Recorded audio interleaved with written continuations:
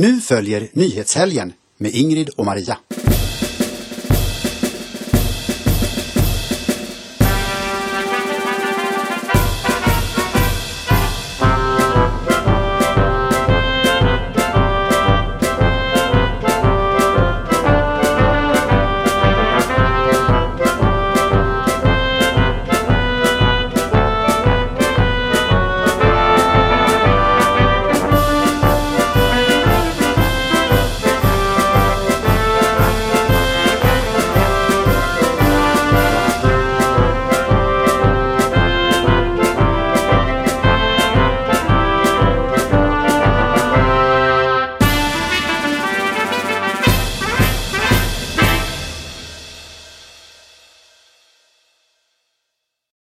Hej allesammans, välkomna ska ni vara till ett nytt avsnitt av Nyhetshelgen, idag med nummer 147 och dagens datum den 7 februari.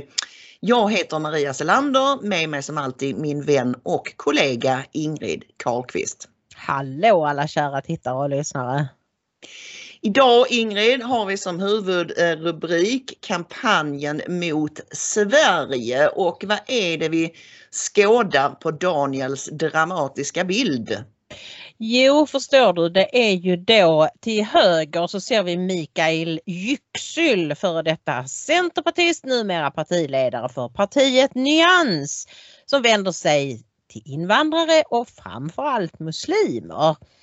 Och sen har vi Malmö-imamen Salahuddin Barakat. Saladin säger man, va? Eller? Jag vet inte, men han stavar i alla fall Salahuddin. Ja, strunt samma. Simsalabim kan vi kalla honom. Simsalabim, ja. Ja. Malmö-imam. Och han var med på ett möte i Malmö nyligen när de liksom hade lite valupptakt eller vad man ska säga. Om han bara var intresserad eller om han är engagerad, det vet vi inte. Men dessa båda herrar och en hel del andra med känslor. Ja, kopplingar så. Driver just nu en våldsam kampanj mot Sverige där man påstår att svenska socialtjänster kidnappar muslimska barn för att göra dem sekulära eller kristna. Det är mycket som pågår just nu. Det är, alltså, vi ska höra lite mer om det. Fåglarna är faktiskt riktigt oroade att det skulle kunna faktiskt leda till terrordåd i Sverige. Huvudligen Rogans pudelträsk, det var väl fiffigt av mig att formulera det så. Det är ju då Joe Rogan vi talar om där, och ja, han har bett om ursäkt nu 2 gånger, eller han har förklarat sig 2 gånger angående de olika, vad man anser då var skandaler i hans podd. Vi ska prata lite om, är det smart att pudla eller be om ursäkt och börja backa och sådär, eller ska man försöka undvika det? Och sen är det då undantagstillstånd som jag har satt som 3:e rubrik, och det handlar ju om situationen i Kanada, Ottawa framförallt. I staden Ottawa har man alltså utlyst undantagstillstånd från och med idag. Kanske igår kväll, jag vet inte.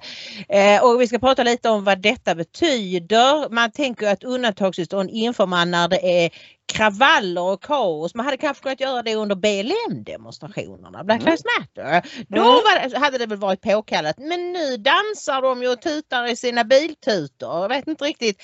Nej, det är ju helt av politiska skäl. För undantagstillstånd. Vi ska, men så ni vet det, så har ju inte långtradarchaffisarna och deras protest på något sätt avbrutits, utan den fortgår med oförminskad styrka, om än att det kan vara svårt att få kläm på det, för det skrivs ju ingenting om det eller rapporteras ingenting om det i någon mainstream media. Men du Ingrid, vi ska bara snabbt konstatera så här inledningsvis lite positiv nyhet att OS drog ju igång här i helgen, och det har inletts på allra bästa tänkbara sätt för Sverige. Ja men det har du ju. Vi har fått 3 guldmedaljer. Det var Sara Hector som tog guld i storslalom, Nils van der Poel på 5000 meter skridsko och Walter Wallberg som tog guld i puckelpist. Och vi hade ju lite förhoppningar om att vi kanske kunde fått någon medalj till idag, men systrarna Öberg i skidskyttet de sköt bort sig. De skidade ganska bra, men de sköt dåligt. De åkte sämre än vanligt också. Så det var något som inte riktigt stämde där tyvärr. Men man ska inte gapa över för mycket. Vackert så Sverige. Vi har 3 guldmedaljer. Det innebär att vi leder medaljligan. Och jag lägger en bild här så ni kan njuta av den och konstatera att det är Ryssland på andra plats, Nederländerna på 3:e plats, Tyskland på 4:e plats och ärkefienden Norge på 5:e plats. Och då ska vi ju säga att deras målsättning är 30 guld. Vår målsättning är 15 guld. Så att det här kommer ju naturligtvis att jämna ut sig över tid. De har ju så fruktansvärt mycket duktiga utövare Norge. Men det är ändå trevligt att kunna njuta av framgångar så här inlednings. Det är det. Och det stärker alltid liksom nationalkänslan när det går bra för svenska idrottare. Absolut. Heja Sverige! Då har vi Joe Rogan fast i pudelträsket. Ska du sammanfatta vad som har hänt, Ingrid? Ja men alltså det började ju med att de här 270 forskarna och läkarna och sjuksköterskor som visade sig vara mest praktikanter och telefonister och alla möjliga konstiga människor som inte alls hade någon högre utbildning inom vården. De krävde att Spotify skulle bryta kontraktet med Joe Rogan för han spred desinformation. Och bara där liksom. Alltså oavsett vad man nu tror om detta så brukade vi bo i länder i västvärlden där det fanns en åsikt där och så var det en annan åsikt där och dessa kunde brytas mot varandra och hela poängen var att människor själv skulle men det vill jag kolla upp. Ja, men han har nog en bättre åsikt där. Så, det var så demokratin fungerade. Nu har alla medier bestämt att allt som makten säger är information och sanning och allt annat är desinformation. Det är det man får ha med sig i bakhuvudet liksom. Och då går de ut och kräver att Spotify ska få tyst på den där Joe Rogan som de då betalade hur mycket pengar som helst. 1 miljard ungefär av Spotify för ensamrätten då på sin podd. Men det var ju då intervjuerna med Peter McCullough och Dr. Robert Malone framförallt som drog igång den här stormen. Och efter det så gick ju Rogan ut med en liksom så här lite halvursäkt. Ja, vi ska väl säga att förr så var det väl det här med Neil Young att han hotade med att ta bort sin musik och sen så sa bara Spotify att vi tar bort dig, du behöver inte vara här. Så att kändes det ju jättebra. Men där tog det ju inte slut då. Det gör ju aldrig det när man väl har börjat backa och vi ska återkomma till det alldeles strax. Men han gjorde ett litet klipp och la ut där han sa att men jag kan alltid bli bättre och det finns säkert saker jag kan lära mig. Jag är ju bara en MMA-människa och jag är ju inte journalist och så jag kan säkert bli bättre på att ta in fler olika sorters gäster. Men det var egentligen ingen ursäkt. Nej. Som vi precis för en stund sedan såg Jordan Peterson konstatera. Och Jordan Peterson är helt bombsäker på att Joe Rogan kommer att reda ut detta. Och så. Jag är inte riktigt lika säker på att förhållandet med Spotify kommer att hålla. Men hur som helst så som vanligt då när man har börjat lite sväva på målet, ge dem lite grann en lillfinger. Så fortsätter de att ta hela armen. Och vad hände nu här då i steg 2, Ingrid? Jo, då var det någon, vad får man kalla dem här, alltså nu för tiden, en svart kvinna. Ja, det måste man väl få säga. Ja, man får inte säga n-ordet och man får inte säga färgad för det är också dåligt. Men en svart kvinna, någon artist av något slag tror jag. Hon satte sig och gick igenom en herrans massa jättegamla avsnitt av Joe Rogan för kanske 10 år tillbaka. Och då hände det sig då och då att han använde n-ordet. Alltså jag hatar att säga det, jag vill säga det riktiga ordet men det är väl lika bra att inte göra det. Det är så tramsigt alltihop. Ja, och då så hade han nu så gick han då ut och sa att här får jag be om ursäkt. Jag uttryckte mig väldigt klumpigt på den tiden. Nu har jag förstått att vita människor Vad var det exakt han sa? Ja, Har du formulerat? Ja, det här var ju en grej som han la ut en ursäkt på Instagram då.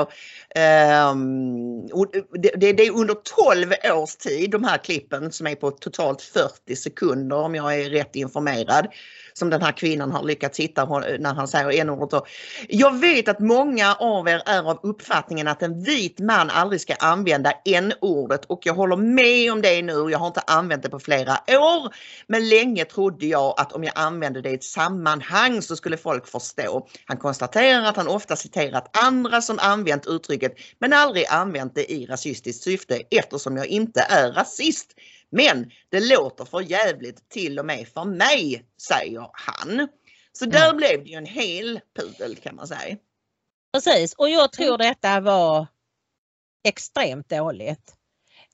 Och nu har ju då Spotify tagit bort 70 poddar eller vad det är. Det är 113 poddar skriver DI. Dagens Industri. Och det är ju så det är. Och man börjar på det sättet. Nu kommer 100 svarta kvinnor att sätta sig och lyssna igenom alla avsnitten. Och så måste de fortsätta. Men han fick inte säga det. Nej, då ska ju det avsnittet också bort. Och jag menar, varför inte se varje tid har sin vokabulär. Nu har det av outgrundlig anledning därför att svarta människor får säga att vita människor är äckliga och borde inte få existera. Det vore jättebra om alla vita människor dog ut. Men vi får inte använda ett ord som fram tills för en 10 år sedan eller någonting var en fullständigt liksom objektiv beskrivning av en svart människa. Förstå hur förvridet och ondskefullt allt detta är. Ja, och det som hände här nu då i samband med det här senaste, det var ju att Spotifys svenske vd och grundare Daniel Ek hade någon typ av internt krismöte med de anställda, varav väldigt många kan vi misstänka är woke och var väldigt, väldigt upprörda över det hela. Och han sa bland annat att det finns inga ord som på ett adekvat sätt uttrycker hur djupt ledsen jag är för hur kontroversen rörande Joe Rogan Experience har påverkat var och en av er. Små snöflingor och sitter där och blir så ledsna. Efter diskussioner efter Joe Rogans egna reflektioner har han beslutat sig för att plocka bort ett antal av poddens avsnitt från Spotify. Han har också bett om ursäkt under helgen, men så säger han faktiskt att jag förstår att vissa vill se mer och jag vill göra en sak mycket klar. Jag tror inte att lösningen på problemet är att tysta Joe. Under stormötet i förra veckan sa jag att vi inte är publicister för Joe Rogan Experience, men på grund av att våra exklusiva rättigheter att distribuera podden, på grund av det så har det uppfattats som så. Jag har brottats med hur den uppfattningen stämmer med företagets värderingar. Så att initialt sett, det här känns nästan som en större cancel-grej i USA än inledningsskedet. Eftersom de är så totalt vansinnigt hysteriska över just, du vet, någon har använt n-ordet i något sammanhang för 20 år sedan och då är det bara tack och godnatt. Så att, men initialt här då så får man ju intryck av att Daniel Ek vill gärna behålla sin miljardinvestering i Joe Rogan, och det har varit lite sådär upp och ner på börsen för Spotify, men det har det även för många andra techföretag nu i helgen. Eller nu senast i veckan, bland annat Facebooks aktier gått helt. Ja, jag såg det. Men det intressanta är ju att om Spotify skulle få för sig att bryta kontraktet med Joe Rogan så kan de ju inte få pengarna tillbaka. Det var det jag antar att det var en engångsuppgörelse. Liksom. Ja. Och så vi såg Jordan Peterson säga i ett kort klipp så sa han ju det att om nu det skulle hända, så alltså, det här kommer antagligen att sluta med att han går från 11 miljoner per alltså lyssnare per program till 20 miljoner och liksom 3 timmar efter att Spotify har kastat ut honom så har han ett nytt kontrakt och blir ännu större. Så att jag menar, det är ju inte så, jag tror inte för ett ögonblick att Joe Rogan kommer att försvinna. Tvärtom så har han blivit välkänd även för folk i Sverige som bara läser DN och Aftonbladet. Eller ser på Sveriges Televisions kulturnyheterna. Alex Jones var ju väldigt säker på sin sak redan initialt, och han känner ju Joe Rogan ganska väl. De är ju vänner sedan 20 år tillbaks. Och han sa det, jag är inte alls orolig för hur det är själva syftet med det här att han skrev ett kontrakt med Spotify. Det var just att alltså det är kontraktsbrott från deras sida då om de bara slänger ut honom helt plötsligt. Men då kan han ändå ta pengarna och bara, nej. Och han har redan en plan för vad han ska göra om så är fallet. Och i det här poddklippet som vi såg med Jordan Peterson så var de ju inne på att kunde han inte slå sina påsar ihop i så fall med Elon Musk. Just det. Och skapa en ny poddplattform och kanske Peter Thiel också. Miljardären. Det finns faktiskt en del sådana rikingar som inte är i Schwabs klor fullständigt. Så vi är inte så jätteoroliga för hur det ska gå med Joe Rogan. Men vi ville mest poängtera att det är nästan aldrig konstruktivt att kräla i stoftet. Nej, och det var som Jordan Peterson sa också. Om man blir attackerad så vet man att det kommer att vara 4-5 dagar där de bara håller på och piskar. Men man kommenterar inte för man vet att man har inte gjort något fel.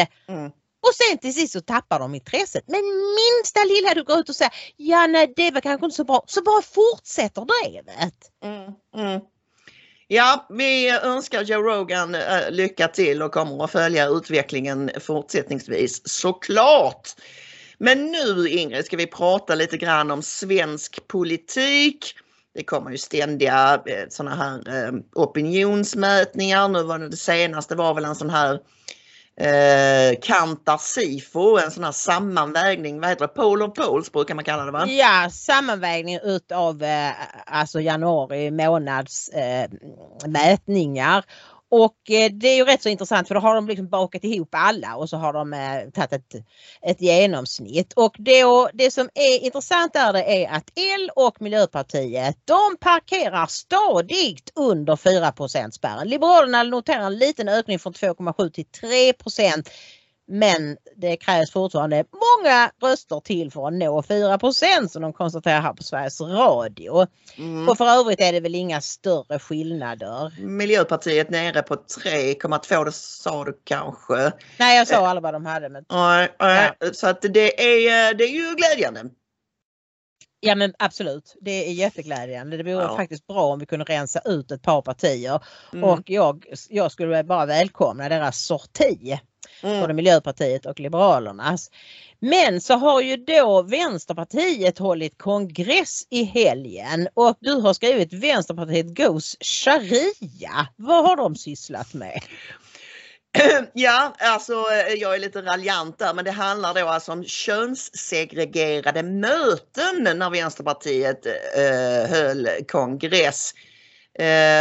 Det inleddes med 2 stycken så kallade könsseparatistiska möten där kvinnor och män hölls åtskilliga och det är precis så som Hizb ut-Tahrir och sådana organisationer opererar ju.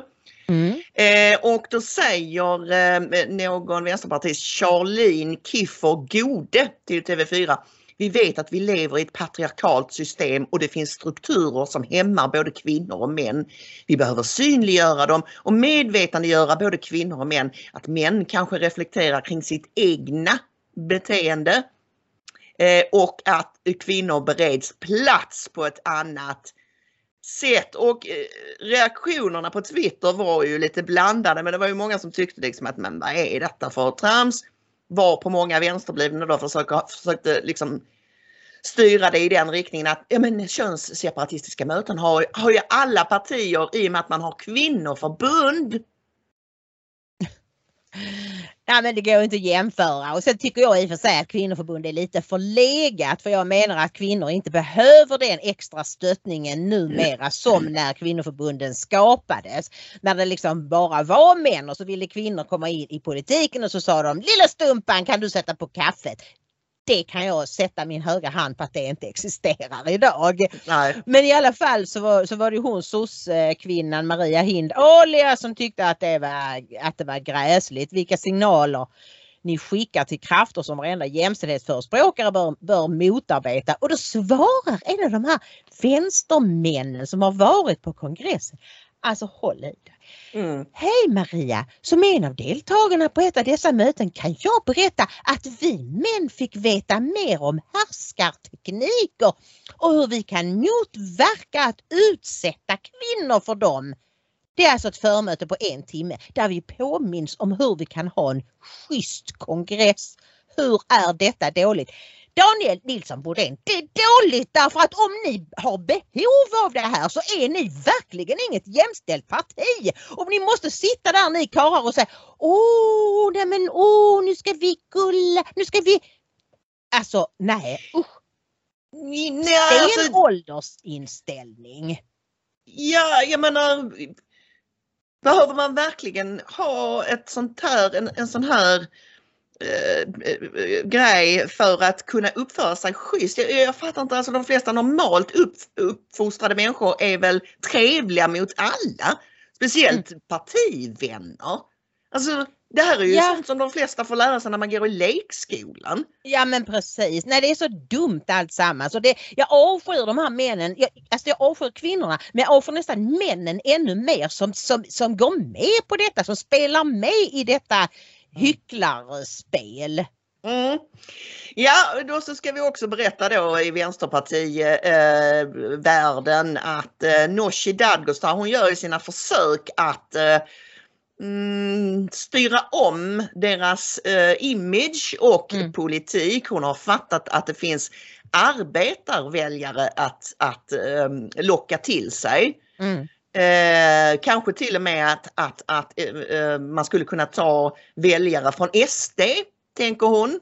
Då, om det är möjligt, det vet jag inte. Men det är ju rätt tänkt, för att det finns ju en ny vänster nu som är mer nationalistiskt sinnad. Det ser vi på sådana som Robert Mattiasson, Nils Littorin, Marcus Allard. Det finns en hel hög sådana här vänsternationalister. Vår vän Johan Nilsson inte minst, va?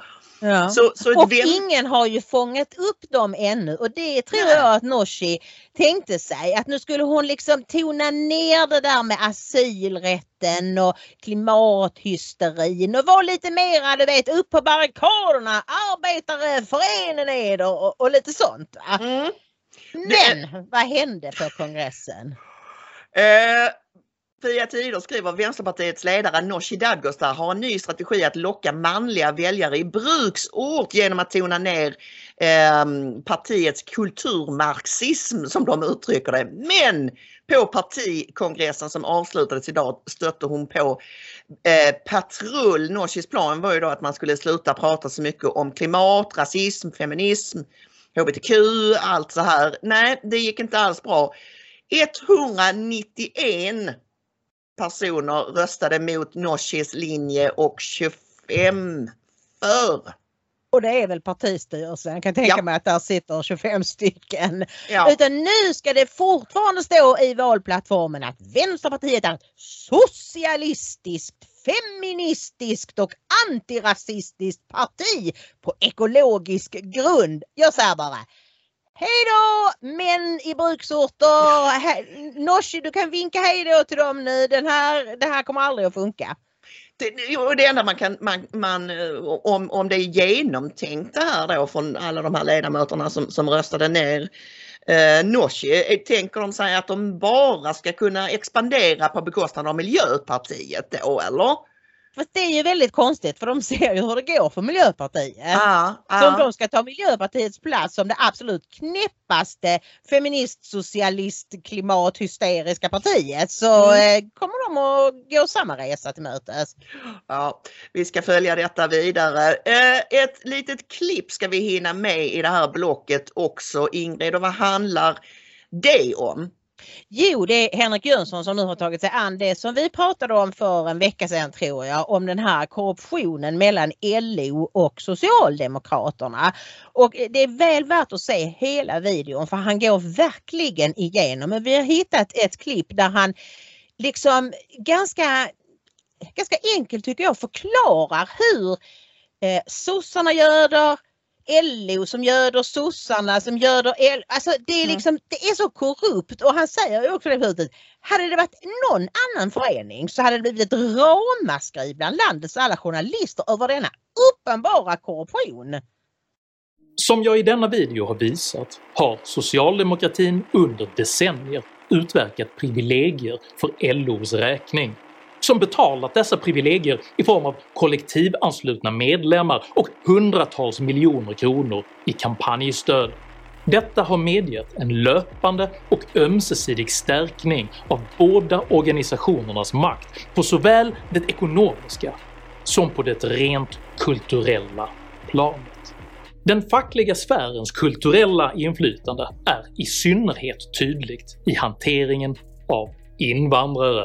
När ett lettiskt byggbolag utan kollektivavtal år 2004 vann upphandlingen av ombyggnaden av en skola i Vaxholm uppviglade Byggnads dåvarande förbundsordförande Torgny Johansson de svenska byggnadsarbetarna att med ropet “Go home” tvinga hem de lettiska arbetarna. Den omhuldade synen på alla människors lika värde är uppenbarligen avhängig huruvida de har tecknat kollektivavtal. I don't see your name on the list here. Fackkulturen som riktas mot nyanlända och arbetslösa invandrare är dock helt annorlunda. I kursmaterialet för svenska för invandrare beskrivs exempelvis Sverige med följande ord. På 1800-talet var människorna i Sverige mycket fattiga och de fick kämpa hårt för att få mat och kläder. Medellivslängden var 47 år. Arbetarna började organisera sig i fackföreningar och Socialdemokratiska arbetarpartiet grundades år 1889. Idag är medellivslängden för en svensk man 75 år och en svensk kvinna blir i genomsnitt 80 år gammal. Detta kulturpropagandistiska utbildningsmaterial kan egentligen sammanfattas i två meningar. 1. Svenskarna hade det mycket dåligt innan facken och Socialdemokraterna fanns. Och 2. Nu har Socialdemokraterna och facket gjort allt bra i Sverige. Det enda som saknas i detta SFI-material är alltså en färdigifylld valsedel för Socialdemokraterna. Sign here. Som om detta kulturella inflytande inte var nog pågår även maktmässig skytteltrafik mellan topppositionerna inom socialdemokratin och topppositionerna inom LO. Den förre statsministern Stefan Löfven var tidigare ordförande i IF Metall. Nuvarande näringsminister Karl Petter Thorwaldsson var Susanna Gideonssons företrädare som LOs ordförande. Och LO-ordförande Gideonsson sitter intill statsminister Magdalena Andersson i Socialdemokraternas verkställande utskott. You have my sword.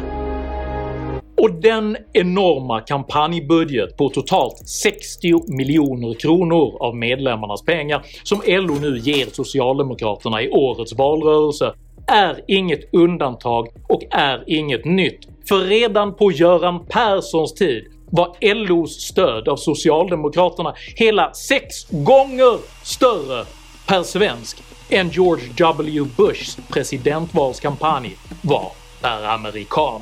För en utomstående observatör är det faktiskt mycket svårt att skilja Socialdemokraternas och LOs omhuldade samverkan från en regelrätt påverkansoperation.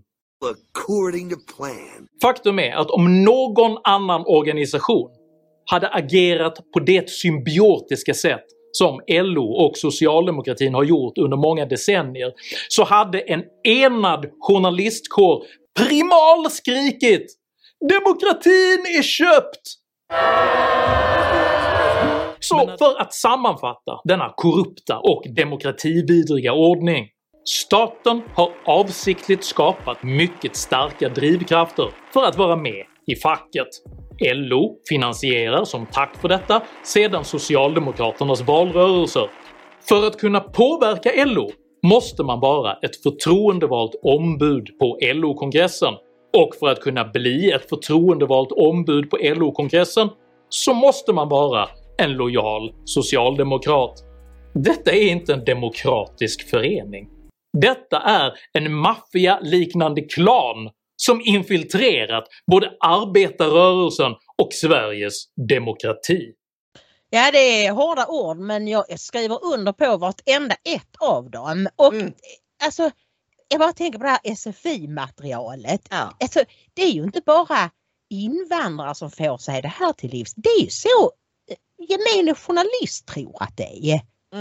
Och Svensson där ute. Ja, det var sossarna var ändå de som byggde landet. Visst var det mycket fattigt, men jag menar det fanns ju länder som inte blev socialistiska eller socialdemokratiska som också gick igenom hela moderniseringen och skapade välstånd. Absolut. Och man kan ju tänka sig att för jag tänker så här har vi då nyanlända, de får den här boken för de ska lära sig svenska och bland det första de får läsa på svenska språket, det är det här. Och precis som Henrik säger, det är nästan så att man hade kunnat blada in valsedlar till sossarna direkt i den här boken. Ju. Och man kan ju mycket väl tänka sig att det står liknande i skolböcker för barn och lite överallt. Va? Men en intressant grej som Henrik säger också i en annan del av det här i hans långa program, det var det här att väldigt många svenskar verkar tro att LO är som en slags myndighet som är neutral på något sätt. Men ja, och så är definitivt inte fallet. Utan han menade på att det här borde kunna gå att lösa med just en neutral myndighet. Vi är ju så bra på att skapa nya myndigheter i Sverige. Bara själva grejen att ett fackförbund som är, alltså LO är ju en gigantisk organisation med massor med fackförbund som tillhör, alltså det är så förlegat är ju det snällaste ordet man kan komma på. Korrupt är ju kanske närmare sanningen och han frågar ju det, vad tycker alla ni som är med i de här fackförbunden som inte röstar socialistiskt? Ja, men man kan inte säga så, men lämna facket då. Jaha. Och då har du ingen trygghet på jobbet. Precis. Och du har ingen gemenskap och sådär. Så lätt är det ju inte. Eller starta ett eget fackförbund. Hur skulle de kunna konkurrera med ett över 100 år gammalt förbund som redan har hela apparaten och alla miljarderna till sitt förfogande? Det går inte. Men det värsta av allt, det är att alla de här underförbunden har alltså skrivit in i sina stadgar att de vilar på socialistisk grund och arbetarrörelsens värderingar och så. Så att när hon gnidde Susanna Gideonsson står i Aktuellt och säger det är demokratiska beslut fattade på kongressen, så är det ju inte ett tvärsnitt av medlemmarna som åker till kongressen, utan det är ju de som är mest profilerade som sossar och sådär va. Och jag menar det kommer att sluta med att 90% av LO-medlemmarna röstar på något annat än Socialdemokraterna. Men kongressen kommer ändå alltid att bestämma att de ska ge miljoner till S. Helt vansinnigt Ingrid, helt vansinnigt. Se som sagt var gärna hela Henriks program. Det var mycket sevärt denna veckan. Han har verkligen benat i alla de här klanstrukturen kring S och LO. Nu ska vi gå vidare till Truckernytt som du kallar det. Som sagt var långtradarchaffisarna i Kanada och deras fans, vad vi nu ska kalla det, supportrar. De kämpar på och det är inte helt lätt för myndigheterna gör verkligen allt de kan för att försöka sabotera den här demonstrationen. Ni vet ju att Justin Trudeau, premiärministern, redan i sitt första uttalande kring detta var väldigt hatisk, väldigt konfrontativ.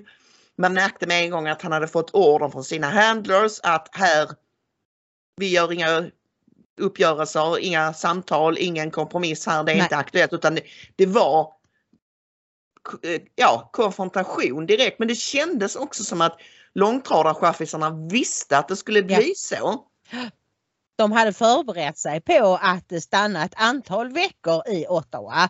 Och vi ska ju också berätta det att de samlade in en väldig massa pengar via det här GoFundMe. Men de är ju som alla andra sådana här sociala medieföretag styrda av woke-människor. Så att helt plötsligt då så bara frös de alla pengarna och sa att de som krävde att få sin slant tillbaka som hade skänkt det till långtradschaufförerna, de skulle få det, men resten skulle de skicka till andra välgörenhets. Och då blev ju vi trodde inte det var sant. Jag skrev till dig, men det här kan ju inte vara sant ju. Så kan man ju inte göra. Stjäla folks pengar och ger det till typ BLM och Greenpeace och vad de nu sa då. Ja, men det är helt tokigt. Det är ju som om jag, gud förbjude, skulle vara månadsgivare till Röda Korset. Och så rätt det så säger de att nej, nu finns inte Röda Korset mer, så att nu ger vi pengarna till sossarna. Typ. Ja, precis. Ja, men det är helt tokigt alltså. Men nu har de, bland annat Elon Musk gick ut på Twitter och kallade dem för tjuvar. Och då fick de kalla fötter, så nu har de sagt att alla som har donerat ska få tillbaka sina pengar. Men det betyder ju att det är kanske inte alla då som sätter in dem igen. För nu så har de startat en ny sida på den kristna sajten Give, Send, Go. Och där har det nu kommit in 2,5 miljoner dollar. Men det var ju 9 miljoner dollar på GoFundMe. Så att, så att, nej då, det kommer att fortsätta rulla in pengar. Och jag vet inte hur långtradschaufförerna får del av dem och så. Men det verkar ju inte som de svälter i alla fall. Nej, de verkar hålla humöret uppe, och ni kommer att se i det klippet som vi ska visa här alldeles strax att det är landhockeyturneringar på gatan, de står och grillar utanför parlamentet, grillar hamburgare och sådär, så de verkar hålla humöret uppe. Ja, vi såg till vår glädje att den här sajten, vad heter den? Give, Send, Go. Ja, den här kristna sajten, de fick ju lite problem då med en gång när de gick ut och sa nu tar vi över kampanjen, för deras serverkapacitet var ju inte alls i paritet med den trafiken de fick in, och då gick faktiskt Rumble, som vi ju också finns på, till vår glädje ut och sa vi hjälper er, kontakta oss. Och jag såg på Twitter att de hade kontakt med varandra, att de skrev alltså nu tar vi resten i DM och slår, vi ska hjälpa er, sa Rumble, vi vill stötta yttrandefriheten. Plockade de lite goodwill poäng där också, så det var ju bra. Nej, hittills så är det ju så att så vitt vi känner till så är det ju inte några våldsamheter som har utbrutit. Det är ju... Nej. Vi ska prata sen, när vi har sett klippet ska vi prata om vad som skulle kunna hända. Men innan vi ser klippet så tänkte jag bara säga så att det här är ju från en mainstream-kanal. Så det är inte så att vi tycker att det här är världens bästa inslag. Men det är rätt intressant att se hur de beskriver det för kanadensare. Och de visar mycket kort, men dagen innan i helgen då så hade de sänt ut på YouTube något samtal mellan polischefen och en massa andra myndighetschefer, där polischefen satt och sa att vi måste ha slut på detta, det här är antidemokratiskt, och det var liksom förvarningen om att undantagstillståndet skulle komma, och man får se en liten snutt av det här i det. Och så får vi se lite chaffisar och sådär, så vi kör det här trots att det är gammelmedia. Good evening. Thanks for joining us. Our nation's capital is under a state of emergency tonight. Late today, Ottawa's mayor made the decision, saying the ongoing protest poses a serious danger and threat to the safety and security of residents. The declaration will give the city new powers around the procurement and delivery of essential services. But as Mike Drolet explains in our top story tonight, Ottawa is still calling on the federal and provincial governments for help. The day started out peaceful in the nation's capital. Promises had been made by organizers. Out of respect for religious services, truckers would lay off their horns until 1 p.m. They didn't make it to 10. 10 days into the occupation of Ottawa, it's evolving into a carnival or party atmosphere for the protesters. For local residents and businesses, it's anything but. City officials are at a loss with what to do. This is a siege. It is something that is different in our democracy than I've ever experienced. You're not going to arrest your way out of this problem. I think Chief Slowly has made that very clear. This is a political protest. There is no law enforcement solution to a political protest. Where are your vehicles?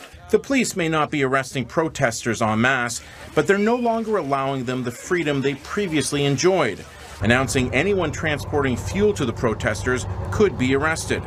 An encampment a block south of Parliament in Confederation Park was deemed unsafe, and while protest leaders in branded Freedom Convoy jackets cooperated, they said their demands remain unchanged. We just request that the Prime Minister comes out and talk to us. You just want to sit down, you want him to respond? We want to talk. And they're willing to wait as long as it takes to get what they want. They certainly don't have to worry about money anymore, having raised $2.5 million in the last day alone. That amount of money gives them the freedom to wait. It also buys them notoriety. Canadian truckers are heroes. They are and the attention of a growing number of right-wing politicians in the U.S. Lessons from the past suggest it's best not to engage with the Americans or tell them how to engage, how to do their business when it comes to Canada, because that risks galvanizing significant political and financial forces in the United States. The voices are certainly getting louder here in Canada for some form of federal intervention. There's no way Prime Minister Justin Trudeau will be able to ignore them if he goes to his office. They're barbecuing right outside. Mike Trelay, Global News, Ottawa. The federal government is closely watching what's happening in Ottawa. Speaking on the West Block today, Public Safety Minister Marco Mendicino said calling in the military is a last resort. Instead, the federal government will rely on police to end the demonstration. We want to rely on the law enforcement to deal with a public order event. This is not a military operation. The military and its purpose are not designed to keep the peace locally in our communities. So it's obviously a last resort. In the meantime, it's important that Ottawa Police do their jobs on the ground. En sista utväg att ta in militären. Ja, det får jag verkligen hoppas, Ingrid. Ja, men alltså det här är ju helt galet. Förstår ni? Det är ju inte så att de har utlöst undantagstillstånd därför att det är kaos i stan. Som jag sa, det kunde de ha gjort när BLM-demonstrationerna härjade som värst. Utan ni ser ju, de grillar och de kramas och de sjunger och de tutar och sådär. Utan det här handlar ju om, precis som han säger ju då, den ena representanten för chaufförerna, vi vill bara prata med Trudeau. Vi vill bara prata med honom. Och det kommer de inte att få göra därför att han sitter ju i sin bunk. Det går liksom memer på Twitter att han ska slå Joe Bidens rekord för 63 dagar i en källare. Och jag tror inte han vet vad han ska göra nu. Alltså han är liksom, så att nu måste de skapa bilden av att det är farligt. Och vad var det värsta de kunde komma med i det här inslaget? Ja, de hade ju bett om att de inte skulle börja tuta förrän klockan 13 så att folk som var på gudstjänst inte skulle bli störda. De klarade det till klockan 10. Ja, och det var det värsta som hände liksom. Ja, det är så fånigt alltihop så man blir helt generad åt deras vägnar. Men jag tyckte ändå, Ingrid, trots att detta var ett gammelmedieinslag, att jag har sett betydligt värre. Alltså. De försöker inte vara objektiva. Men de visar åtminstone båda sidor. Ja, och de tog upp att det finns amerikanska politiker, bland annat Floridas guvernör Ron DeSantis har ju sagt att han ska undersöka om GoFundMe begick något brott när de sa att de skulle stjäla pengarna eller ta hand om pengarna bara. Och vi såg också vår favvis Ted Cruz här i inslaget som sa att långtradarchaffisarna är hjältar. Och det är klart att, och de konstaterar också att det är lite känsligt med alltså det är ungefär som att vi i Sverige skulle lägga oss i norrmännens inrikespolitik eller tvärtom. Om ni tänker er att det var demonstrationer i Stockholm så skulle liksom norrmännen ha synpunkter på det. Liksom. Det är lite känsligt. Ja, det är det. Och samtidigt så tror jag att fler och fler alltså förstår att kanadensarna strider nu för hela västvärldens framtid. Ska vi ha en framtid med yttrandefrihet, demonstrationsfrihet, mötesfrihet, allt det där? Eller ska de, om de förlorar, ja men då går vi nog in i det totalitära mörkret där Klaus Schwab ser till så att ingen av oss får äga någonting men vi ska vara lyckliga ändå. Så det är inte så konstigt att amerikanska politiker, eller att alltså det är nog ganska många länder som bevakar detta antingen med spänning och tänker vad härligt med chaufförerna, eller hur ska det gå för djupa staten om inte Trudeau håller i det här? Ja, nej, men det var väl det att han menade på det. Det var någon forskare där tror jag från ett kanadensiskt universitet som sa att det kan vara kontraproduktivt för kanadensiska myndigheter att ha allt för mycket. Alltså de ska försöka undvika att gå i polemik med amerikaner som uttalar sig om detta, för det kan frigöra ännu mer ekonomiska resurser. Så då kan det bli att om amerikanerna blir allt för irriterade, förbannade, så kan det flöda in ännu mer pengar och resurser i den här rörelsen. Så det kan vara rent kontraproduktivt att liksom konfrontera dem om det. Men vad har fåglarna att säga om det hela? Jo, fåglarna är väldigt oroliga därför att som sagt så länge chaufförerna är så jovialiska och liksom bara sprider kärlek och värme och står upp för yttrandefrihet. Och jag menar, det är ju så idiotiskt. Det de kräver är ju slut på restriktionerna. De tas ju bort i land efter land. Men nu sitter Trude där med dubbla skyddsmasker i sin bunker och vi ska hålla i det. Men så länge de fortsätter vara så jovialiska så har de ju uppenbart stora delar av den kanadensiska befolkningen på sin sida. Oavsett vad reportagen säger om att det tutar, det är så hemskt, jag kan inte sova. Med tanke på hur mycket pengar som har strömmat in till dem så förstår ni ju att det finns ett massivt stöd i Kanada för att chaufförerna ska få igenom sina krav. Bort med restriktionerna. Och vaccinkraven, för det var ju det som utlöste framförallt just det här att de som kör fram och tillbaks över gränsen mot USA, de skulle behöva sitta i karantän i 2 veckor när de kom tillbaks till Kanada, vilket ju är helt...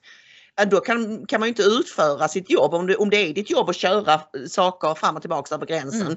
Men du måste stanna och sitta i karantän i 2 veckor, då har du lite svårt att utföra ditt uppdrag. Ja, och det var ju bara naturligtvis för att tvinga alla att ta ytterligare sprutor. Men jag menar att samtliga restriktioner, och där ingår då vaxpass, att det ska bort.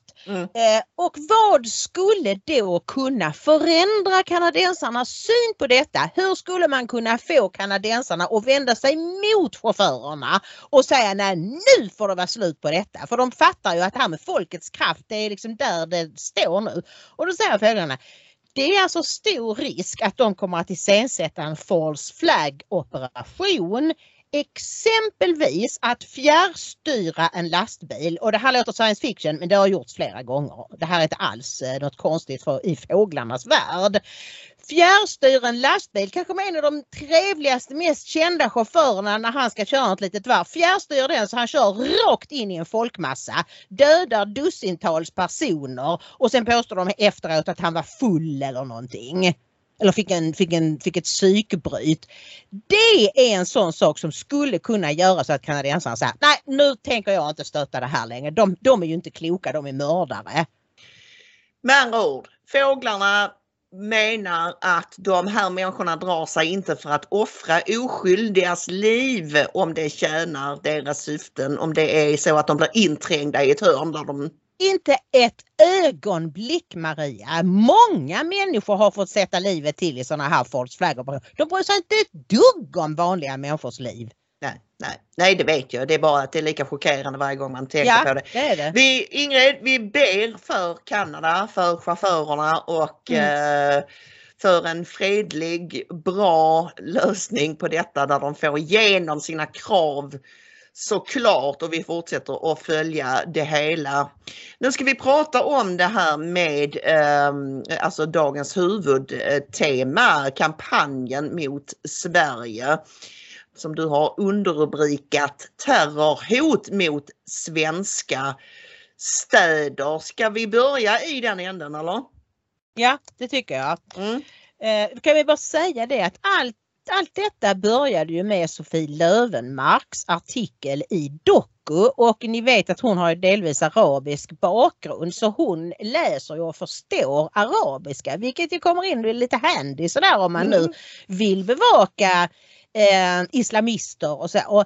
Och då hade hon upptäckt att radikala islamister hetsar mot den svenska socialtjänsten inom landet men även i utlandet. Alltså du vet jätteimamer då som har 100,000-tals följare på Twitter påstår, och Facebook, inte minst. Och Facebook, påstår att muslimska barn i Sverige kidnappas av socialtjänsten. Man gör det dels i något pengasyfte. Jag har aldrig förstått vem som skulle tjäna pengar på detta. Men framför allt för att sätta de muslimska barnen i sekulära eller kristna familjer så att de ska tappa sin islamiska tro. Och då är det ju så här att det är ju en sanning att det är fler invandrare som får sina barn omhändertagna. Men jag skulle säga att det beror absolut inte ett ögonblick på någon slags rasism eller fördomar, utan på att i andra länder har man inte de lagar som vi har, där barnens rätt alltid går först. Vi kan ju tycka att Sverige driver det här för långt ibland, att det är för många barn som tas. Men det är ju i alla fall, tanken är ju att föräldrar som misshandlar sina barn, som vanvårdar dem, som knarkar och super och slår dem, allt vad det nu är, att det går inte. Då går socialen in och tar. Sen så ska det upp i rätten och sen så ska det liksom var 6:e månad ska det omprövas. Så det är verkligen inte så att de kidnappas för tid och evighet.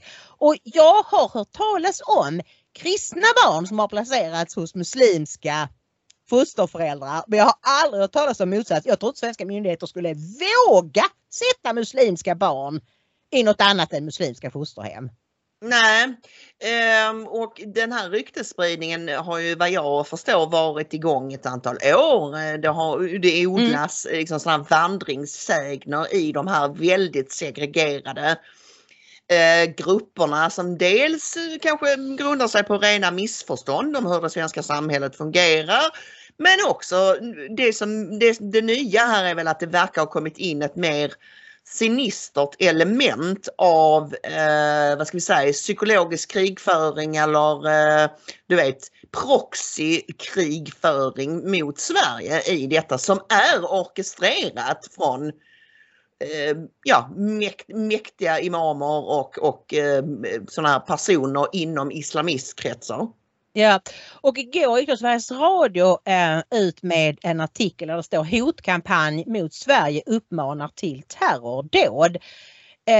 Att kommunerna, de har då blivit informerade om att en stor påverkanskampanj mot Sverige, den pågår just nu, där konton kopplade till våldsbejakande islamiska organisationer sprider falsk information om att svenska kommuner och myndigheter kidnappat barn. Och då är det då Mikael Tovesson som är på Myndigheten för psykologiskt försvar som säger att den senaste veckan har det eskalerat kraftigt och i kommentarsfält kommer uppmaningar om terrorattentat eller hot riktade mot myndigheter och deras utövning.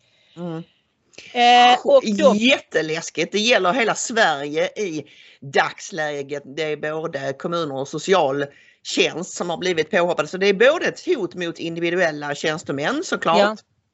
Ja. Men även mot fåglarna hade en liten lista på städer. Får vi lov att berätta om den eller? Ja, det får vi. Och därför jag frågade, men tar ni det här liksom, är det allvarligt? Och då svarade fåglarna, det är allvarligt. Verkligen allvarligt. Vi tror att de kan slå till mot sociala myndigheter samt polis och kommunen främst i Örebro. Men det kan också spridas till Malmö, Göteborg och Stockholm. Varför Örebro, frågade jag. Ja, det är ju ett starkt islamistfäste. Ni vet Vivalla, den en gång så jovialiske brevbäraren Svensson bodde, men som nu är totalt islamiserat. Och så frågade jag, vilka är det som ska slå till? Är det, alltså tror ni att det är grupper som kommer då från islamiska länder, terrorgrupper som kommer hit, eller är det alla de Mohammed som redan finns här? Ja, i första hand de som redan finns här. Och många av dem har ju nära kopplingar till gängkriminaliteten, vilket alla pratar tyst om. Så att få tag i vapen och andra saker för att skapa kaos är inte svårt. Och som vanligt är skräp och alltså tagna på sängen. Och fåglarna säger att det här är inte klokt, alltså för att vi är ju rätt många, inklusive fåglarna då, som har sett det här islamiska problemet växa år från år. Men vad har myndigheterna gjort? Jo, man har spelat ner problemen med en allt större muslimsk population.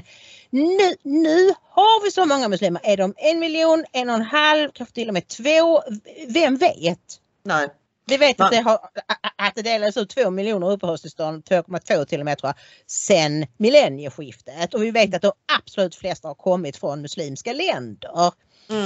Så det här är ju en konsekvens som du och jag har varnat för i flera år. Att ju fler muslimer det blir i ett samhälle, desto större krav ställer de på att få ha sina parallellsamhällen, att vi ska betala skatt till dem, vilket vi redan gör när vi betalar skatt och ger dem som bidrag, och att de ska få införa sharia och sådär. Så det här borde absolut inte vara någon överraskning för Säpo, men det är det.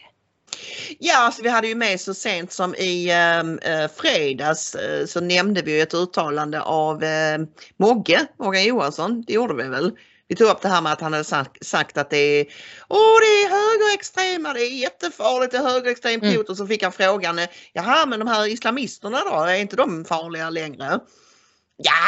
Ja, det finns ju fortfarande ett sånt hot, men det är inte, nu vill jag fokusera på de högerextrema. Ja, det är vår justitieminister. Alltså, och då förstår ni att de är inte dugg intresserade av säkerheten i Sverige, men de vill ju nog inte ha några muslimska terrorattentat mot socialtjänsten i Örebro eller någon annan svensk stad, för då skulle det bli väldigt uppenbart för många. Så att de är nog lite nervösa. Men mellan sådana här hot så är det liksom bara, nej nu måste vi fokusera om högerextremister, de är de farliga. Vi kan inte bråka med muslimerna. Ja, nej visst. Ska vi nämna någonting om våra personerna som vi har på Daniels bild idag? Barakat och den här men det kommer. Yüksel. Ska vi inte ha Bettan Byvald först? Ja, okej. Vi kan ta Bettan Byvald först. Ja, för hon hör ihop med det här ju. Sen kommer det är lite annat. Bettan Byvald, hon är någon slags social kvinna i Angered som är ett sånt här utanförskapsområde. Och hon har ju varit med jättelänge. Jag tänkte, gud, hon är inte pensionerad än. Men hon är still going strong. Och hon var med i Studio 1 för några dagar sedan där de tog upp just det här.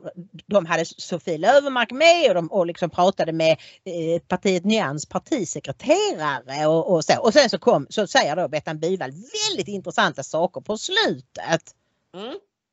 Och Bettan Byvald, socialtjänsten i Angered, du finns med oss fortfarande och lyssnade här. Om vi bara håller och tittar lite grann på statistiken hur det ser ut, vad som kanske kan spela in när det gäller oron. För att det är ju så att statistiskt så löper barn till utlandsfödda föräldrar nästan dubbelt så stor risk att tvångsomhändertas av socialtjänsten. Och det visar ju då statistik som Socialstyrelsen och SCB har tagit fram till Eko tidigare när vi har gjort om det här. Kan det spela in, tror du, att oron lättare får fäste då? Det är klart. Det är ju det värsta som kan hända en förälder, att någon tar ens barn. Men det är ju så här att de här ryktena och den rädslan som uppstår kommer ju att påverka föräldrar att de inte söker hjälp i tid utanför socialtjänsten på de ställen där man kan få hjälp. Och det leder ju då till att kanske problem kan bli större, svårigheter kan öka, vilket gör att man får gå in med tvång så småningom. När jag hör att föräldrarna på skolan säger att vi vågar inte vara bestämda och gränssättande på våra barn för de säger att de ska ringa socialen och då kommer ni och hämta dem. Det gör ju att man ökar problematiken i de här områdena där kunskapen är för låg och där de här krafterna sprider de här ryktena. Vi försöker ju vara ute och motverka detta, men det krävs mycket. Kan det finnas någonting hos socialtjänsten att det finns en risk att man ändå har förutfattade meningar och drar för snabba slutsatser ibland? Att det handlar om hedersrelaterad problematik till exempel och att man är för snabb i sina omdömen? Självklart kan det finnas tjänstepersoner som begår misstag, men de brukar ju rättas till i den här rättsprocessen under resans gång. Men det har ju varit tvärtom, att vi har låtit vissa saker slinka igenom, framförallt när det gäller hederskultur, för vi har inte förstått det. Du, tiden rinner ifrån oss, men det är ju ibland oerhört hatiska kommentarer som riktas också mot socialtjänsten i de här forumen. Spiller det där över i verkliga livet för er? Lite kort. Ja, det gör det. Det är inte roligt att hamna i sociala medier med filmer där man tar ett barn eller när någonting sånt här händer. För det är det som det möter ni alltså? Ja, de flesta av de här klientgrupperna eller i de här sammanhangen, de filmar ju och spelar in och sen så ligger det ute på sociala medier. Så det är en hård press mot de socialsekreterarna som jobbar med de här svåraste ärendena. Snacka om hotbild mot de här stackars socialsekreterarna alltså. Och det är liksom det dagliga. Nu har det liksom kommit ett par nivåer upp när liksom utländska imamer med hundratusentals följare kör en jättekampanj Och vad vi också kunde se här nu runt lunchtid, det var att det var en stor demonstration, 200 personer utanför riksdagshuset. Där det stod en massa muslimer och skrek på arabiska och somaliska. Så jag vet inte riktigt hur de tänkte sig att riksdagsledamöterna skulle förstå vad de hade för krav. Nej. Men det var någon somalisk kvinna, hon såg ut som jättebrottarlena, för jag tror inte det var hon. Men hon pratade om någon Mustafa, för det hörde jag henne säga hela tiden, Mustafa, och så var det en massa annat. Så att det har redan börjat, men det här det var ju fredligt så, det var ju mest att de skrek och sådär. Men hur kommer det här att trappas upp och när kommer första terrorattentatet?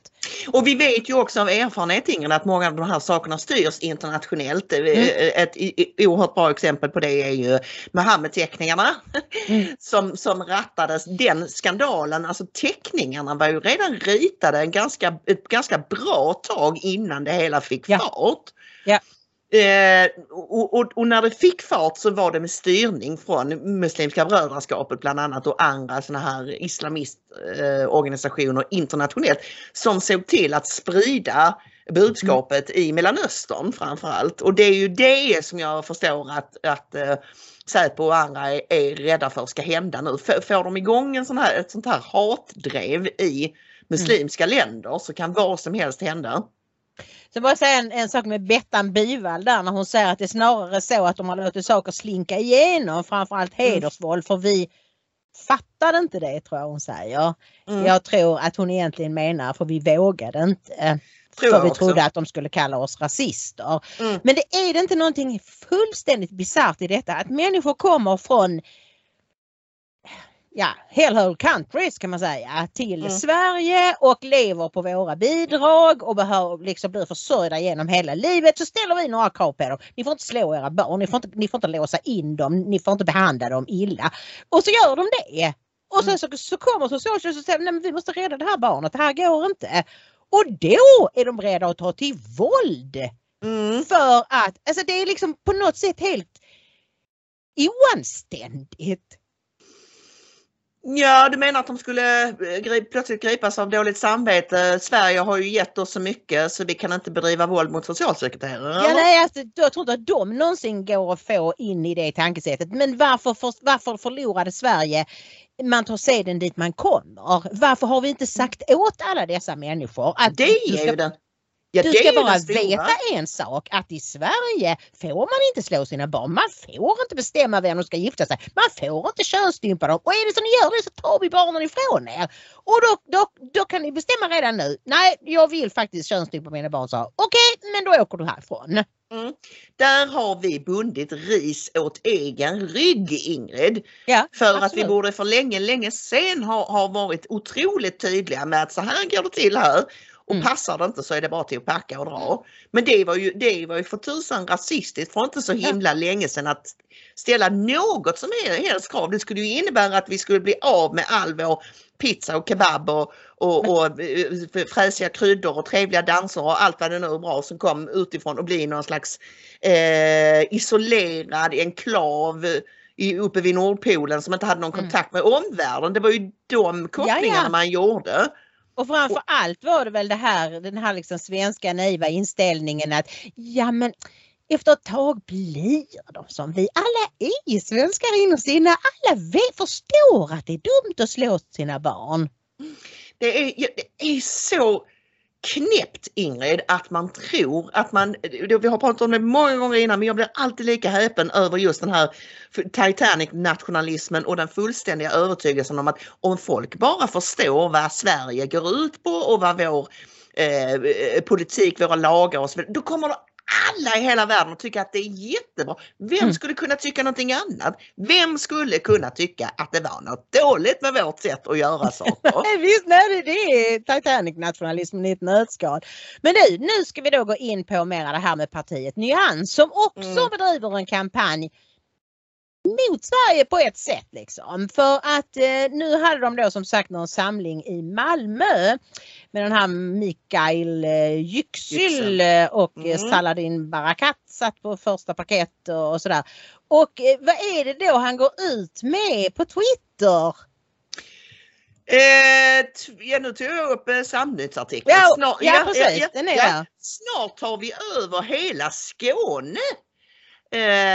Påstår han då. Ja, han har ju twittrat där som sagt, fullsatt kandidatmöte även i Skåne. Snart har vi över hela Skåne med Malmö i spetsen. Det är någon som har svarat lite sarkastiskt. Ett gäng för Säpo Sverige att hålla koll på. Alltså. Ja, alltså han har ju inte fel så tillvida att Malmö är ju ett tacksamt ställe att börja för islamister. Ja, det stämmer. Men jag tror han får nog ganska svårt att få med sig resten av Skåne. De har gjort satsningar i Trelleborg där jag bor, även i Skurup, som är väldigt starka SD-fästen för att de har menat på då att det är ju där det finns så mycket islamofobi, så där ska vi synas och sådär. Ja. Det tror jag det kommer nog inte att gå, men att de skulle kunna få in någon i Malmö i kommunen där på kommunnivå, det tror jag. Absolut, och som han själv konstaterar i en annan tweet att det behövs bara 23 000 röster i Malmö-valkretsen för att komma in i riksdagen. Alltså även om man inte kommer över 4% spärren på riksnivå så kan man med ett visst antal röster i en valkrets ta sig in. Men det blir väl inte då med 20-25 som man brukar, alltså mandat man brukar få om man kommer över 4%. Men det räcker med kanske med ett par stycken. Men alltså vänta nu. Han skriver 23 000 röster behövs för att komma in i riksdagen via Malmövalet. Men kan man komma in även om inte partiet kommer in? Och få 4% i riksdagsvalet? Ja, för att varje valkrets räknar ju sina. Alltså det är liksom inte hela landet utan varje valkrets, det här är, vi får nog komma tillbaka till det. För att det är lite i den högre skalan matematik så. Men jag vet att det är så att man kan ta sig in i riksdagen den vägen om man får väldigt många röster i en valkrets. Men med tanke på hur många muslimer det bor i Malmö så är inte 23 000 röster alls någon omöjlighet. Nej. Och liksom, hur ska vi se på detta då? Ja men Maria, de vill ju delta i det politiska livet. Det visar väl att de bryr sig om Sverige och vill vara med och forma Sveriges framtid, eller? Använda demokratin för att avskaffa demokratin, är det begreppet bekant, Ingrid? Ja, det är det. Och jag tänkte jag skulle påminna dig här nu för att jag pratade med fåglarna om det här att det kommer de att kräva alltså både Nyans och de här nu som planerar eventuella terrordåd och så. Och kommer de att liksom slå till med liksom pang boom eller kommer de att ta den lite långsammare vägen? Och vad menar vi med det? Jo, du var ju på ett möte med Hizb ut-Tahrir, organisationen som är förbjuden i flera länder, mega islamistisk under dispatchåren. Och vad var det de hade som tema på den kongressen? Förbjudna i många arabländer ska ni veta för att de anses vara subversiva i Egypten bland annat, på lite olika ställen. Ja, nej, alltså temat minns jag inte exakt, men det var väl det här, det var lite hur ska vi bedriva jihad? Ska vi gå, precis som du säger, ska vi gå snabbt fram med hjälp av erövringstaktik liksom? Eller ska vi välja stealth jihad-vägen, alltså det lite mer lurig taktik som går ut på att liksom nästklassa in. Det har att göra med många barn så att man till sist blir i majoritet och så kan man införa sharia och göra precis. Absolut. Nej, så det var det de diskuterade men vad de däremot inte diskuterade, det var vad jihad är för någonting. För det var en av de frågorna du ville ha svar på när du skickade dit mig. Är det bara en kamp i själen? Är det en inre kamp mot ondskan och lite mer så här filosofiskt? Nej, det är det inte. Det är krig mot de otrogna. Sen kan man bedriva det kriget på olika sätt, men det är det som är jihad. Det är inte någon inre kamp. Nej. Så då vet vi det. Du, vi måste nästan ta och hasta vidare till sprutnytt nu. Ja, men det gör vi. Då tar vi oss an Sprutnytt och börjar med att konstatera att Ingrid och Maria har haft rätt igen.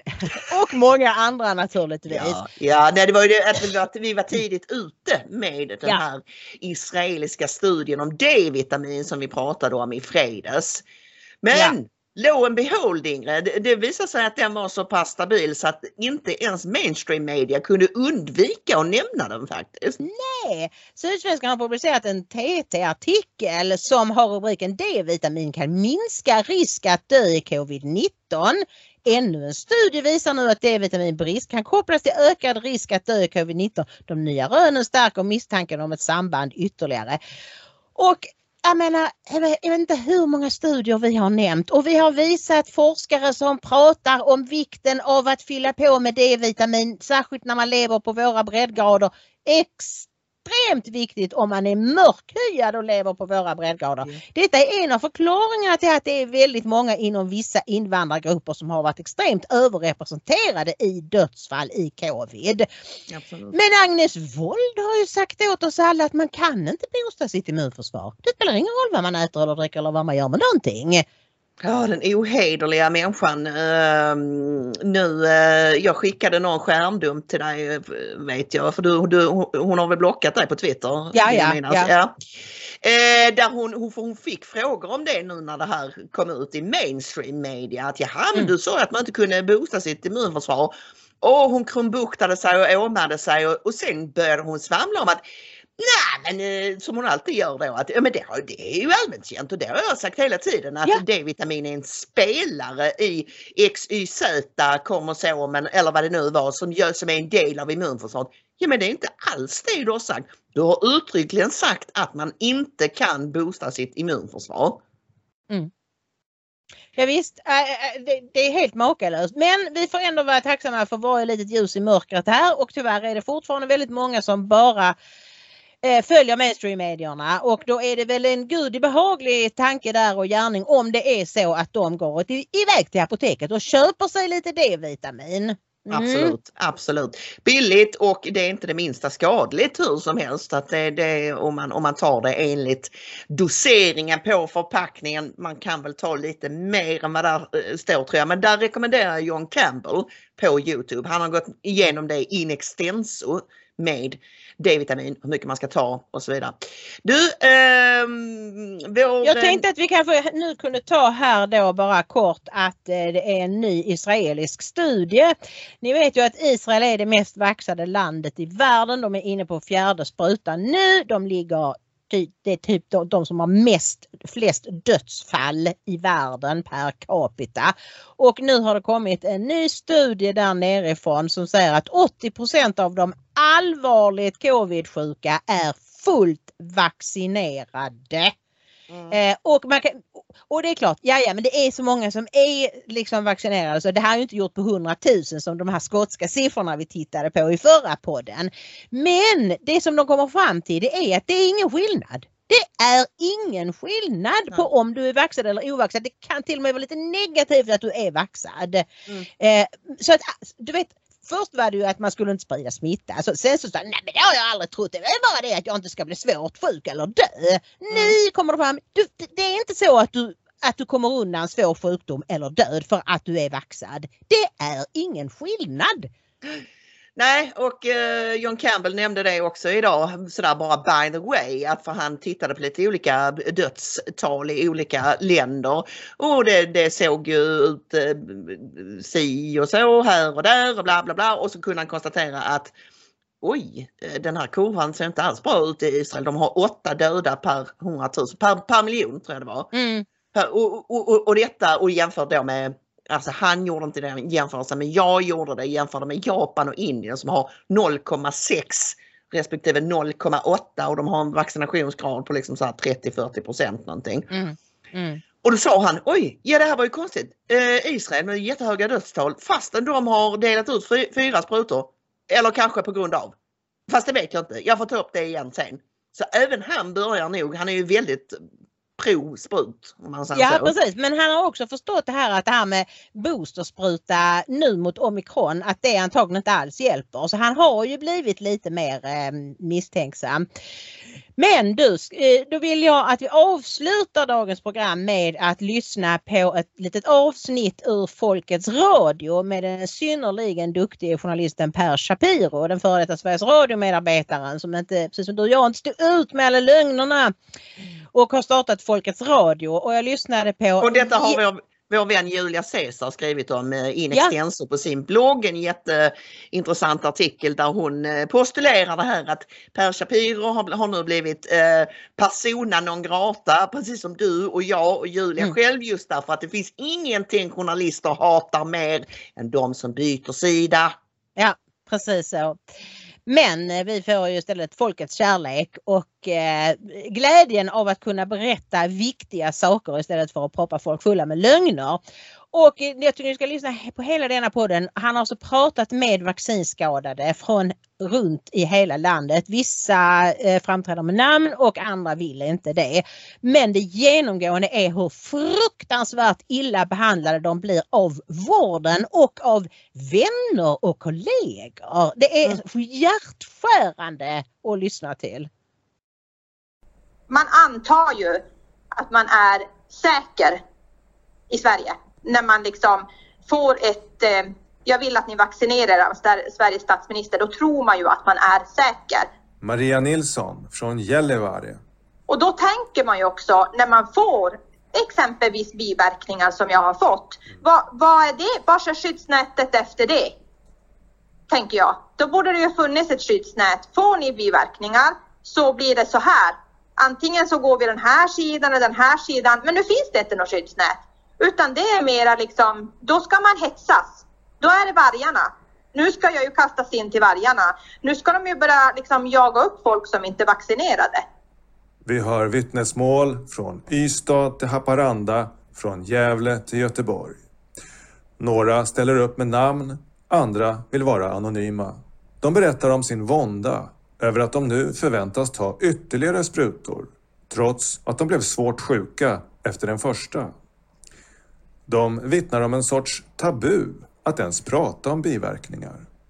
Ofta avfärdas de i sjukvården, misstänkliggörs och hånas på sociala medier. Många berättar om avståndstagande, rent av ilska från kollegor, vänner och bekanta. Hon använde ord alltså som hatar. Hon hatade mig för att jag inte tog vaccinet. Och jag försökte säga att jag har ju fått biverkningar. Jag har legat på sjukhuset för utredning och gått igenom jobbiga undersökningar. Gunilla Modin, Södertälje. Nej, hon lyssnade inte på det. Hon sa bara, kan du tänka på någon annan än dig själv? Och så skrek hon bara att du ska inte kunna hindra mig från att leva livet och ha roligt. Det här är ditt land, det här är mitt land. Från Ålestena till norra Lappland. Från Bohusklippor till Gotlands raukar. Landet det tillhör dig och mig. Gemensamt har många av dem jag pratar med en förlorad tillit till vårt land. En känsla av ett fruktansvärt svek och en undran över vart vi är på väg. Alltså det här är så märkligt alltihopa och jag kan liksom inte förstå varför det är så ångestladdat. För mig personligen, fast när jag pratar mycket om det, så känner jag hela tiden att jag säger lite för mycket. Nu stör jag någonting som jag inte ska störa. Tänk om jag är helt ensam om det här. Tänk om det inte finns någon annan. Men nu vet jag att det finns det. Den här kvinnan vill vara anonym. Och att bli stämplad som foliehatt, antivaxare. Jag ser liksom hårda ordalag i sociala medier som är förfärliga. Av att vi vill inte umgås med er som inte har tagit sprutan. Det förstår ni väl själva. Det är klart att vi har vaccinpass och så vidare. Jag förstår liksom inte vad som har hänt med människan. Och jag inser ju hur lätt det är att när man sätter lite press på folk, ger förmåner i andra änden, så följer man och slutar tänka och analysera. Men för mig som sitter med alla dessa biverkningarna så blir det ju en väldigt märklig värld. Och jag har också blivit frågad många gånger om jag inte bara inbillar mig det här. Alltså det är så oerhört kränkande. Vilka fullständigt gräsliga berättelser, Ingrid. Ja.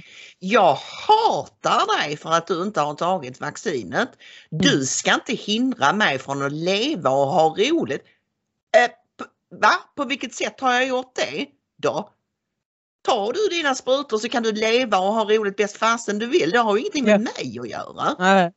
Nej, men det, alltså, sen berättar de om vilka skador de har fått, men jag valde det här för jag tycker att det här är så intressant med hur de har behandlats av vänner och även av vården. Alltså hur man bara, nej det har ingenting med sprutan att göra. Ja, men det finns ju ingen annan förklaring. Varför har jag drabbats av det? Ja, nej, du har haft otur, det är som säger det. Jaha, så min diagnos är otur. Ja, det kommer inte att bli vackert när vi gör upp notan för det här, Ingrid. Nej. I efterhand. Kommer att finnas många som har mycket att skämmas för. Ja, precis. Jag såg att Rainer Fullmich och hans gäng har ju dragit igång sin tribunal, men jag har ju gått och väntat på att de faktiskt skulle få upp det i någon riktig domstol. Men det har de väl inte lyckats med. Så nu när allting börjar liksom ta slut liksom, så har de väl bestämt sig för att köra det. Fast utan, alltså de kan ju säga vad de tycker om saker och ting. Och de kan ju ha, utsedda domare men det är ju ingen som kommer att genomföra det. Så att det är ju lite av en antiklimax tycker jag. Kanske senare att det går, de har ju ändå allt sitt insamlade material så att kanske senare att i något skede att det kommer att gå och få upp det i en riktig domstol. Ja, usch, det blev lite deppig avslutning här, men det är så himla viktigt att de här människorna får komma till tals. Bland det äckligaste med det här är just det som så väldigt många som har råkat ut för biverkningar har vittnat om, att de blir bara fullständigt ignorerade eller förlöjligade eller undanviftade. Trots att i många fall har de fått väldigt allvarliga biverkningar. Vi pratar om människor som har blivit förlamade, som har ständiga ryckningar, som har röda jätteutslag över hela kroppen, blinda. Alltså det är jätteallvarliga biverkningar som då vifflat på, det har varit några kvinnor med mensproblem, mensropningar. Och framförallt också tycker jag blir väldigt, väldigt ledsen när jag ser hur makterna, den djupa staten, har lyckats med att vända folket emot varandra. För det är ju deras gyllene sits att vi kan ju inte stå enade mot makten om vi redan hatar varandra. Och tyvärr, det visar ju sig att framförallt de vaxade, de som är helt inne i den här masshypnosen, massformationen, att de verkligen hatar sina medmänniskor som inte har tagit sprutorna. Något sånt hat har jag då aldrig hört talas om från en ovaxad mot en vaxad. Ja, jag har hört en del exempel på det också, att folk säger upp 30 år gamla vänskaper och så. För att någon har vaxat sig. Har tagit sprutor och gillar det. Och då någon på vår sida som inte gillar det. Som har sagt upp bekantskap. Jag har sådana exempel också. Så det finns. Det finns absolut. Och det är ju lika hemskt. Naturligtvis. Jag bara tänker att det är så konstigt för att jag menar, vi är ju mer bekymrade om dem. Alltså jag är inte alls nej, det är inte jag heller arg på någon, eller absolut inte. Det är mer att vi är oroliga för människors hälsa såklart. Men jag tror att en del kan ha fastnat i de här principiella diskussionerna och tänkandet och vi mot dem-tänkandet och the othering. De har lyckats bra med det och de har ju, Ingrid måste komma ihåg, de har hållit på med det länge och försökt olika varianter av att svarta och vita ska hata varandra, kvinnor och män, homosexuella mot heterosexuella. De har ju länge försökt att ställa alla tänkbara grupper mot varandra. Och nu hittade de det magiska svärdet här som var covid, där de verkligen kunde dela upp oss och splittra oss. Ja, det är så hemskt och jag blir så ledsen när jag hör den första kvinnan i det här inslaget när hon säger, jag menar statsministern står i tv och säger att det här är säkert, då litar man ju på det. Och det är det makten vet, att de allra flesta människor, de kan inte föreställa sig att statsministern står och ljuger eller pratar rakt ut i nattmössan om saker han inte har en aning om. Inte i Sverige i alla fall, där vi är extremt trogna. Ja. Men nu är det jäklar i min lilla låda tid att knyta ihop måndagssäcken. Det är ju så här att denna veckan så kommer det bli en extra podd med en hemlig, mycket spännande gäst som spelas in på onsdag, och vi tänker väl lägga ut den på onsdag också. Ja, det är ju standard nu för tiden. Ja. Så håll ögon och öron öppna på onsdag. Då dyker vi upp med Nyhetsveckans special med en jättetrevlig, fantastisk, spännande gäst. Ja.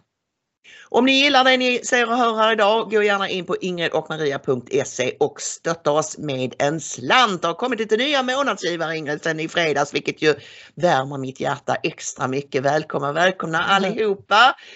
Månadsgivare blir man via Donorbox, och man kan också använda Swish, bankgiro och media link-knapp.